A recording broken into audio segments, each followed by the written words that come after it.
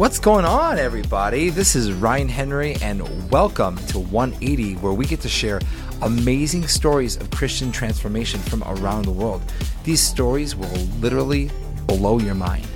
Follow us on your favorite podcast player, or you can visit us at 180podcast.com. That's ONE80podcast.com.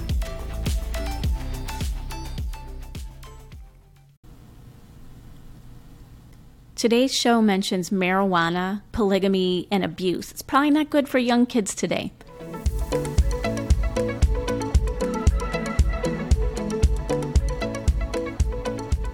David Brooks grew up in a hippie commune in Maui, Hawaii. 10 moms, 1 father, and a chaotic childhood meant that drugs, alcohol, and dysfunction was all that he knew. As he escaped his family situation through the help of Child Protective Services, David found another escape, marijuana. But a visit to a church helped him find his heavenly Father was so much more than his earthly one. He gave his heart to Jesus. As the Holy Spirit started to do miracle work in David's heart, he challenged himself. Am I going to be a Sunday Christian or a 24/7 Christian? The choice was made, and folks, David got high on the Holy Spirit, really. It was quite a transformation. This is an awesome show. Welcome to David's 180.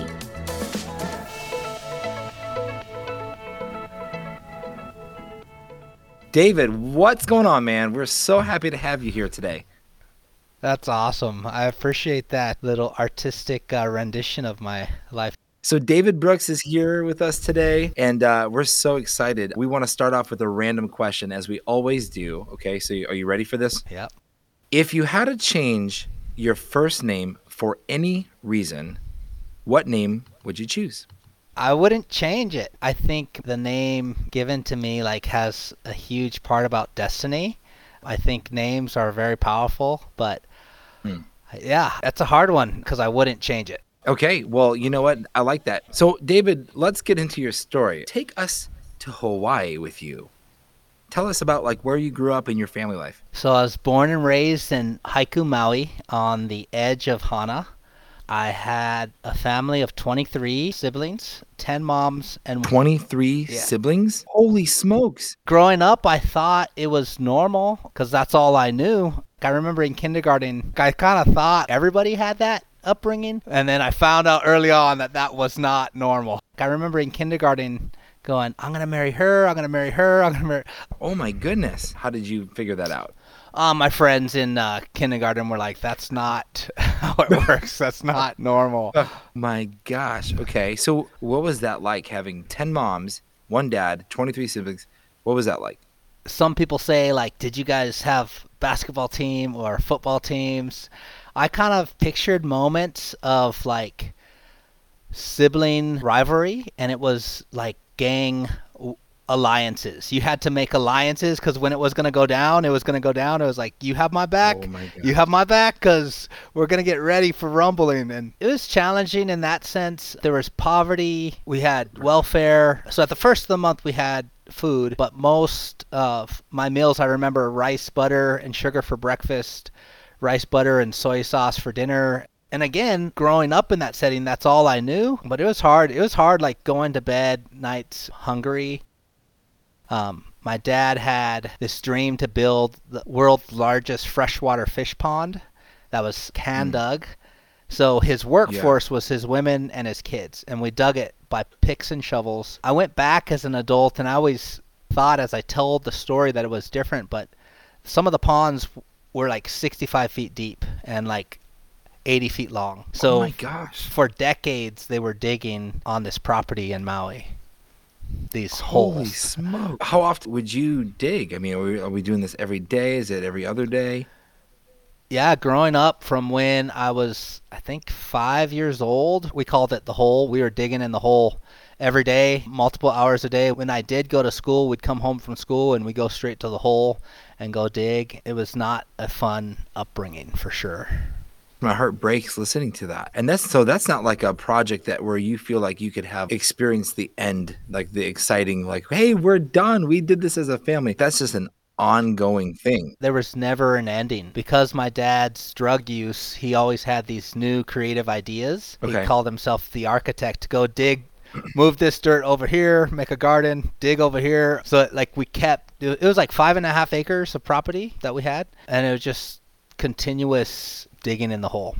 And from his perspective, he thought he was creating this beautiful freshwater fish farm for rainbow trout and the community, and everyone was going to benefit from it, from the fish and the gardening. Us kids, we did not see it that way for sure. Right. Okay, so you mentioned that because of the drugs, he had like these different ideas. Was there something else behind this pond? I don't know. Maybe it's keeping us busy. I mean, when you have that Right. many kids. But he really did have a dream of kind of living off the land, self-sustaining. It was kind of from the hippie commune movement where they were like retreating from society and kind of living separately. Yeah.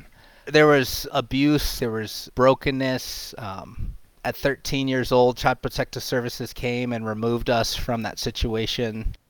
It was really painful to see like all the trauma happened there, but it's amazing to see that God wasn't finished with my story. Right. So you mentioned abuse. Is there an example that you feel comfortable with sharing of like what types of things were happening? Yeah, one time all of the boys were grounded. I forgot what we had done, but we were supposed to be in our room, and it was all the boys in one room. We had like bunk beds, and we were all kind of hanging out in there, sleeping on the ground and different levels. I remember the boys went outside. I think I was 11 years old. I stayed in the room. I was like, you guys are going to get in trouble. And I saw them all come running back in. There's so many boys. My dad didn't know who was which. And I was like, I didn't do anything. So I just kind of stood there in the middle of the room while my brothers backed over to the corner. And I remember him pulling out like a metal, I don't know if it was metal, but it was like wrapped with black electric tape for the purpose of like hitting us. And I remember him just swinging at me, and I was at the table in the middle of the room, and I was in that moment I felt brave. So I was like, I didn't do anything. So I tried to like a ninja duck under it, and the rod hit me in the middle of my head. Oh my gosh. Blood was like squirting out. And then I remember standing in the corner, and he kept hitting. My brothers were trying to hide behind me. And I remember in that moment looking at him and then just deciding, like, I'm not going to give you any more tears. Yeah. And he's like, go get that cleaned up. Get out. Head wounds are kind of graphically bloody. Yeah. So it looked, as I'm walking past my sister's rooms, it looked like, oh my gosh, they thought the worst. But I remember at that moment just deciding in my heart, like, I'm not going to let him get the satisfaction of my tears anymore. Oh my gosh, it must have been so painful. I mean, physically and emotionally. What were your family's religious beliefs? So growing up, I never knew about religion in our family. But later on, talking to my moms, and I say that plural, some people kind of imagine Mormonism because of the multiple wives. That's not what it was. It was just a group of people that were leaving society, connecting with drugs and different things to kind of build a family that was separate. It was also, I think my dad's African American, my mom is, and all the women were Caucasian. It was a time in our society when there was a lot of parents teaching some of their kids about, hey, these people are different than you, and then them growing up and experiencing people like Martin Luther King or Malcolm X and going, hey, this is different with what I was taught. And so some of my moms were, I would say, rebelling from their upbringing to connect with my dad, who was a charismatic person. And I heard later that he was caring for the poor. He was doing homeless feeding kitchens. He was blessing people with just large amounts of money that wasn't his. So he was doing things that seemed spiritual and religious. But again, like I said, I never saw that. I only saw anger. I only saw brokenness. I only saw and experienced abuse.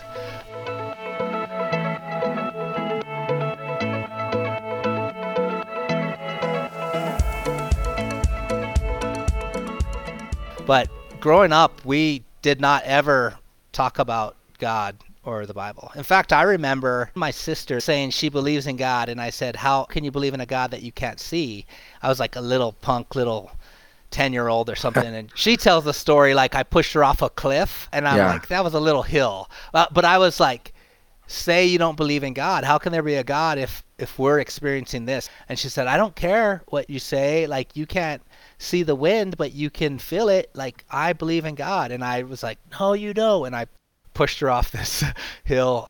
But I grew up with zero grid for faith in Jesus or faith in God. So he really was not even on the radar for you. I mean, I heard about Christians, but my perspective of them was that they were always judging people, that they thought they were better than everybody else and had this double standard where they would live one way on Sunday and then differently different times a week or in different places of life. Yeah. Wow. Okay. So how did you cope in this environment? As a kid, I think one of my ways of coping was trying to escape, was trying to hide. Like, there were so many of us, I thought if I just wasn't seen, I'd be okay. And I think another way that we coped is, as siblings, we talked a lot of smack about our dad when he wasn't around. And a lot of like, when I grow up, I'm never going to be like him. So the abuse, just to give a scope of it, it was often when he drank or when he did drugs that it would come out. He'd come home and find out that the house was chaotic. There was a mess. Like, one of the kids broke something. I have 3 kids and it's chaotic. And so he comes home and there's 23 kids around and it's all going crazy. And at different times people left. There wasn't always 23 kids there. Some people snuck out of the compound in the middle of the night with their kids and moved back to the mainland with their family. But just seeing and thinking back to that, I have kind of grace for my dad now. Like, now that I have kids, I'm like, man, it is a lot to navigate the energy of all these kids. So yeah, it happened often when it was drugs and alcohol was involved, or stress, or one of the women told on us. It was not a safe environment. We definitely lived in fear a lot. I think for 8 years of our life, we didn't have electricity because of finances. I think I have some grit looking back because that's all I knew. Right. How long did that go on for, living in that situation? When did it change? Did it ever change? I mean, did you just leave at 18? Great question. At 13, my sister Anashi was walking to the bus stop. And as she was walking, my dad was driving the van in the road. And she wasn't walking fast enough, so he hit her in the back of her backpack with the van on purpose. And at that point, my 2 older brothers, Univas and Unicef, were in Maui. They weren't living with us. They had actually run away at like 15 years old. And at that point, my older brothers was like, enough is enough. This needs to stop. So they went and told the counselor at the school. By Friday, Child Protective Services and the police department, Hawaii Police Department, did a sting operation on the property and took us in one day from Maui to the Big Island. And they took us, all the kids and their moms, out of that situation. Oh my gosh. Wow. The women who didn't have kids stayed, but he was charged with possession of drugs, illegal firearms, and at certain points he had threatened the women at gunpoint, if you ever leave or take my kids. And so there was a lot of fear, and at that point it was just a miracle that we were able to get out of there. So Child Protective Services in one day took us to another island, and we got us connected to the Women and Children's Crisis Shelter on the Big Island. What was that experience like for you? At 13, I felt excited. I was like, this is going to be it. We're going to be free. But there was also like fear. I remember being called back to the courtroom to testify. And my dad, I'm looking across at my dad as I'm describing that moment where he's hitting me in the blood. Like, they asked me to testify, and that was a scary moment. Yeah. Oh my gosh. I can't even imagine. It was scary, exciting, but then I kind of went downhill because all I knew was my brothers and sisters. As strength, as community, we leaned on each other. We had each other's backs. But there's not a place in real life besides a commune that can hold that many siblings in one place with the moms. Right. So the social services got us our own places afterwards, and I just felt this hole in my heart, not because of the dad thing, but because of not having my brothers and sisters around. Because literally they separated us. So my mom had her 5 kids with her, and my other brother had their 6. My other sister had their 4. Like, it was just separated out based on the moms. And because of that void, I started, making the not wisest choices, hanging out with the people that weren't the best influence. And I started to at 13, like drink alcohol and smoke weed. And it was the craziest thing because I remember the first time I did, it was actually one of my brothers that was influencing me and some of his friends. I remember thinking, like, I always hated my dad when he did this, and I always said I wasn't. Anyways, like, I think in that kind of transition phase, I got with the wrong crowd. I moved 3 times from 8th grade to 9th grade in 1 year. And every single time I moved, I said I was going to stop. I'm going to get with the right crowd. But every single time I moved, I got worse. Like, my nickname became Weedy. I started smoking weed all the time. I was the one, I got high all the time. Always had it for free. I never paid for it. Like, I was always just the right personality in the right time. Like, I had grown out my fro. I still, to this day, I try to, but my wife's like, no, get rid of that. But in my fro, I had my lighter, my marijuana joints, my papers. It was, like, packed in there. And I was just, like, headed in a wrong direction. All of my older brothers and sisters, I'm 11th born, had either dropped out of school, teen pregnancy, drugs, or like in abusive relationship. Because of the trauma, there's some things that were happening that were a pattern or a curse or a lifestyle. And I felt I was headed in that direction as well. I was just about to drop out of school. I'm in Paradise Park in Puna, Hawaii on the Big Island, and I'm literally just so close from dropping out of school. I'm ditching school every day and going smoking weed with my friends, and that's my identity. My goodness. So what happened next? How long did this go on for? So I would say between like 13 and like 16. I don't remember exactly, but I was about to drop out of school, and my 2 older brothers, Univas and Unicef, their names sound unique, but pretty much all of my dad's kids, he named them very uniquely. That's one of the things that I received later on as a blessing from him. He said, when you do have kids, look them in the eyes and speak their destiny, speak their name. So it's interesting that my name is David, and it means beloved of God. I have siblings with the most unique names. Which one's the most unique, would you say? I have a brother named Radine, a brother named Ravel, a sister named Tandra, Anashi. I have Univas and Unicef are probably the most unique, but a lot of them are very like, wow, where'd you come up with that? Yeah, he's creative for sure. I mean, and if you have 23 kids, you kind of got to. I mean, I got 7 kids, and I mean, by the last one, we're like scratching our heads like, oh man, we gotta find a good name for this one, you know? Dude, you got 7 kids, dude? That's awesome. I do, yeah. So I could, full house. I mean, not 23.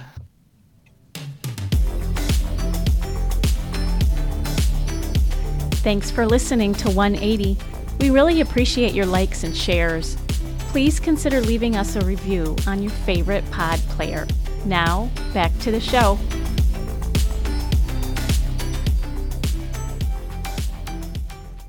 But so out of nowhere, Univas and Unicef flew over from Maui to the Big Island. And so they're 10 and 11 years older than me. And I had always looked up to them. They ran away at 15, 16. Whenever they came home to the property on Maui to visit, I was like, please, like, I want to be like you. I just looked up to them. But they lectured me for 2 hours. For some reason, they knew what was going on in my life, and I felt like my mom didn't even know. I felt like I was doing a good job of keeping that separate life away from my mom. They knew everything. They laid it out for me. Where do you see yourself 5 years from now? Like, we know the road you're going is destruction and death. They're like, what are you doing with your life? And when they asked me the question, where do I see myself in 5 years? I literally pictured myself laying in a street gutter, wasting my life, and my friends moving on to successful things. And I kind of remember saying, like, at the end of this lecture, what else is there? And they said, have you ever heard of God and church? And I looked at them, and I said, that's for old people, that's for boring people, no thank you. Like, what are you talking about? At the time, I don't think either of these brothers were connected to church. They were just maybe throwing out a desperate Hail Mary. But because I looked up to them like I did, they took me to church that Sunday in Hilo, Hawaii, New Hope, Hilo, and it was a great service. They had hula dancing, and I thought it was really cool that they would use Hawaiian culture, which is worshiping Pele, the goddess of fire, and converting that or redeeming it for Christianity, worshiping God. And I was like, the pastor was funny, but I was in the back of the room with, I think, 3 or 4 of my brothers, and we're just like, I dare these guys to bless me. I just had this, like, arms crossed, like, closed, not open. And this guy came up to me, looked me in the eye, and said, God has a plan for you. Pastor Daryl Castillo, the youth pastor, looked me in the eye, and I was like, kind of felt something in my heart, and I said, what else is there? What do you mean? Like, what is that plan? And he goes, I don't know, but, and I'm like, what do you mean you don't know? Aren't you a youth pastor? You're supposed to hear from God? He goes, why don't you come to my youth group this Thursday, and we'll discover that process together. We'll figure it out together. I show up to youth group that Thursday. I had my my marijuana joints. I'm like, I dare these Christians to judge me. I dare them, these hypocrites. And instead of judgment, they welcomed me to play basketball. There was a couple guys breakdancing on the side, and they invited me to breakdance with them. I had just taught myself how to backflip off a wall from watching Jackie Chan movies. So I was like, I'm jumping into the breakdancing crew. They welcomed me, they loved me, and they accepted me as I was. And it was a pretty cool first real experience with Christian teens. That's amazing. David, was that your first time that you just described, or no? So I didn't remember it initially, but my mom had tried to take us to a different, more traditional style of church for a season, and it never worked. The kids that I was there with, I was smoking weed with, so it didn't really connect. Yeah. Okay, so how long did you go to New Hope? So I think I was going for 3 months, and the youth pastor would pick me up. He would take me out for food. He would invite me to his house with some other teens, and we'd lift weights, and he'd pour into me. He'd mentor me, and I found myself connecting with him in a fatherly way, and him just pouring into me and loving on me, and like every time he saw me, he'd put his hand on my shoulder and say, God has a plan for you. But at the same time, I was doing the weedy thing. I was living a separate life where I would go and ditch school and go smoke weed, and on the weekends get drunk. So I remember kind of thinking, I'm not going to do both. I don't want to be a hypocrite. To me, like, that's a cuss word. So I showed up at church at the youth group. I sat in the back of the room, and I was going to say goodbye to the youth pastor, thank all my friends for welcoming me, but I was done. And I remember he played that song, Jesus, Lover of My Soul. And as I was in the back of the room, I'm feeling warmth and love in my heart. And I'm just like, kind of like crying, because he had just given the message of the prodigal son story.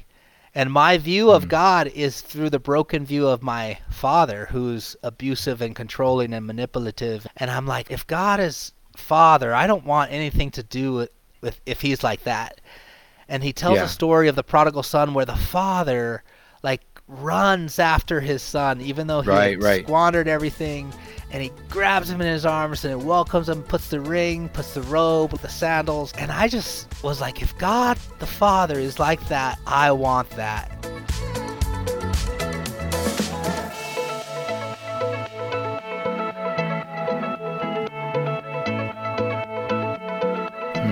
I remember the youth pastor, Pastor Daryl, he said, if you want to give your life to Christ tonight, raise your hand. And I just remember just falling in the back of the room, raising my hand and praying, like, please nobody look at me. Like, I didn't want anyone to see my tears. Wow, so powerful. But I said to God, I made a deal with him. I said, I don't want to be a Sunday Christian. If you're real, and I'm going to invite you into my heart as Lord and Savior, I don't want to follow you just on Sundays. I want to be a 24/7 Christian. So my life is, I feel light and warmth and love, and I'm in tears. It's just this amazing moment. Yes, it's amazing. Wow. Okay, so here you are, and boom, your hand goes up, you're crying, you feel warmth, love, light, peace. So how did you go from, like, I dare these guys to bless me, to all of a sudden just like coming undone? I mean, what do you think it was? Yeah, so it was 3 months of the youth pastor pouring into me and loving on me and watching the teens. And I could see them like have their struggles at school, but I could see them like really seeking after something that was genuine and authentic. And it was the whole of not having a positive father figure was filled by not only this youth pastor. Later on, a girl I was dating, her dad poured into me and became a father. My best friend, David Meek at the time, his dad. So it's like God gave me 3 father figures to love me and guide me and model for me what real life is about. Wow. So the transition was like over time, but in experiencing God's love and his peace and his presence through his word and through the Holy Spirit with that song, I was like, how can I say no? This is for real. Something about that, something about music it just unlocks, it's like you can say words. You could say, Jesus, love of my soul, Jesus, I'll never let you go. But when it's sung, it like the Lord, God created it, right? He created it to do something in our hearts. Yeah, and I wish the very next day, I wish it was like peaches and cream and I'm all like ready to like rock and roll. But I showed up at the park. I ditched school. I went to the park behind my high school. I'm in a circle of 20 of my friends ready to smoke weed again. We're passing around, and the craziest moment happened. I get the joint in my hand, and I'm about to. It's almost like I had this voice but it was so clear. It said, are you going to be a Sunday Christian or 24/7? And I just throw the joint on the ground and step on it. And you should have seen my friends' faces who had known me as Weedy. They're just shocked. Like what? Weedy, are you high? And I'm like, yeah, I'm high. I'm high on life. I'm high on Jesus, high on the Holy Spirit. You guys need God's love. Like, I'm literally preaching my first message. And thank God I had some 3 months of going to the youth group. But my nickname switched from Weedy to like preacher in high school. Wow. And I had just moments and opportunity to like read the Bible and go, let's go and do this. Like 3 months later, after I became a Christian, they said, this guy should be our Bible club president at high school. And I'm like, are you sure? I don't even know the stuff. But I'd read in there. They went out 2 by 2, and I was all 30 of us. Let's go out 2 by 2. Let's go pray for our school. Like, that's what it says. Let's go do it. Yeah. And so it was cool to see God take a hold of my life and forgive my life and come and be the Lord. I just have purpose. I have calling. I have his perspective. Yeah. Okay, so is there like a spiritual truth kind of just snapped into place, when you came to the Lord? Something you finally just like understood? God is a good father, and he loves his kids.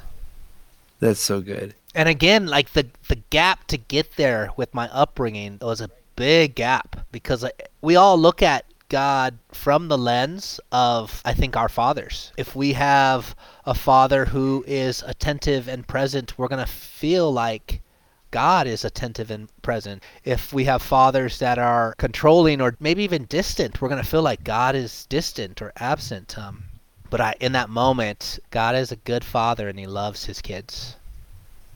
Man, that's so good. It's all just clicking together. It's amazing. It's literally like the Lord writes your story. There's a plan. Yes, exactly. Yeah. I got to name my 3 boys. Like, my wife gave me the blessing because she heard that about my story. She goes, I do have veto power, though. She goes, if you name them weird names, I have veto power. But my kids' names are Elijah Manuel Brooks, Josiah Solomon Brooks, and Malachi Gabriel Brooks. Oh. And there's really cool, unique stories of hearing from God of how we got those names. And they're not just because they're cool names in the Bible, like God had a specific reason for naming them. That's awesome. As far as like the kingdom goes, we just want to hear about what God has done in your life. Yeah, so if I could write a book, I would call it My Life as an Intern. And what I mean by that is interns are always kind of in between something. They're not fully there. They're in the process. But also, like, since becoming a Christ follower and at an early age being called to be a pastor, I pursued ministry at several different churches, and I was always invited on staff as a volunteer intern. Along the way, I got to do some amazing things at several different churches for the kingdom of God. But I think it's kind of key to realize that we're not fully finished. We're living in the middle of the already and the not yet of the kingdom of God. We're all interns. So, and today I get to serve my wife as she pursues her dream of becoming a medical doctor as an OBGYN. Wow. So I'm primarily stay-at-home dad, taking care of my 3 boys, trying to love them Hmm. well, raise them well. I'm Hmm. definitely growing in patience. And I, on the side for income, I DoorDash, and I'm a pastor at my church overseeing small groups. But the thing that I love is helping people figure out who God made them to be. Yeah. I probably mentor 10 people across the country in different states who Hmm. are either young pastors or growing or in process of things. I have my master's degree in social work. So that's a kind of a key thing, like because of giving my life to Christ. I graduated high school and went on to college, and God has done amazing things in that journey. There's probably a whole nother podcast about God calling me at 17 to go back to my dad, look him in the eyes and say, I forgive you. I was Wow. so scared to death. I thought I would show up. I flew back by myself from the Big Island to Maui. I thought I would show up and I thought he'd Yeah. kill me. And I forgive you. I was expecting the heavens to open up and him to give his life to Christ, and he said, for what? And I was like shocked. I looked around like, all of your kids are gone. What are you, like, how are you so blind to this? How are you so prideful? Like, how are you? So from 17 until 25, when I left Hawaii, I went back every year, and I said the same thing. I forgive Hmm. you. And forgiveness is a process Yeah. for sure. Um, and one time he finally said, son, keep believing in what you believe in. Like, I felt like I was blessed at one point. But I think because of my journey of forgiveness and not holding on to things, that God has been able to use me all over to bring his kingdom, to bring his peace, to share his word, to like lead people to Jesus, to mentor, to disciple. And I just love living life for the kingdom of God, for Jesus. And so Yeah. it's Man, that's so awesome. Oh my gosh, it's so exciting. So David, for our last question though, if you could just take us to the moment when Child Protective Services come and everything is just chaotic.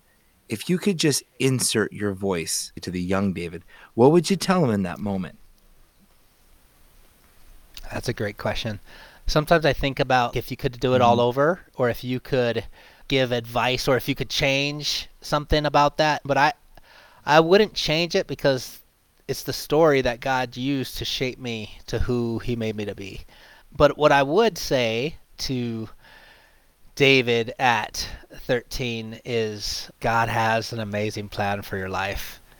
And it is going to be so like my only regret in life, I gave my life to Christ at like 15 and a half, 16. My only regret that I have is that I didn't give my life to Christ Hmm. sooner. Hmm. But I would say to that young, frightened, broken, scared boy, I would say it's going to be an amazing adventure. And I would say a couple of times you'll get it wrong. Like, I mostly shared all the ups in this story, but after giving my life to Christ, there were so many moments I was selfish and disobedient and broken and Hmm. lost. And then community comes along and brings me Yeah. back to the foot of the Yeah. cross. Amen. But I would say, like, find the right community who's going to love Jesus and encourage you and push you to be not a better version of you, but the best version of you. Like, God does have a plan and it's going to be great. Amen. Amen. It's amazing that the thing that you would say to yourself is the thing that the youth pastor said to you. It's like exactly what you needed. Yeah, and side note, I thought that that was special and unique to him saying to me. What I found out later, that was his stick. Like, he just said that to all the Yeah. kids. Yeah. Yeah. Like, he would just speak life and God has a plan. And I think for those of us who believed it and sought after God and his heart and what is that plan, like, you got to see amazing things Hmm. happen in a whole generation of people that he got to pour into and Hmm. invest in. My calling was received when I said to him, how can I pay you Hmm. back one day? And he said, when you're in the position to do the same for another youth, do the Yeah. same. And so at that point on, I felt, called to be a youth pastor. And so I've just, as best as I can, I try to just pour into people and bless them to be who God's called them to be. Man, that's amazing. David Brooks, thank you so much for being on the show. It has been quite the pleasure talking to you. Yeah, it's good to meet with you guys and good hanging out with you guys. It's just been a interesting, unique. I think this is my first time sharing my testimony in this format, but it's pretty cool.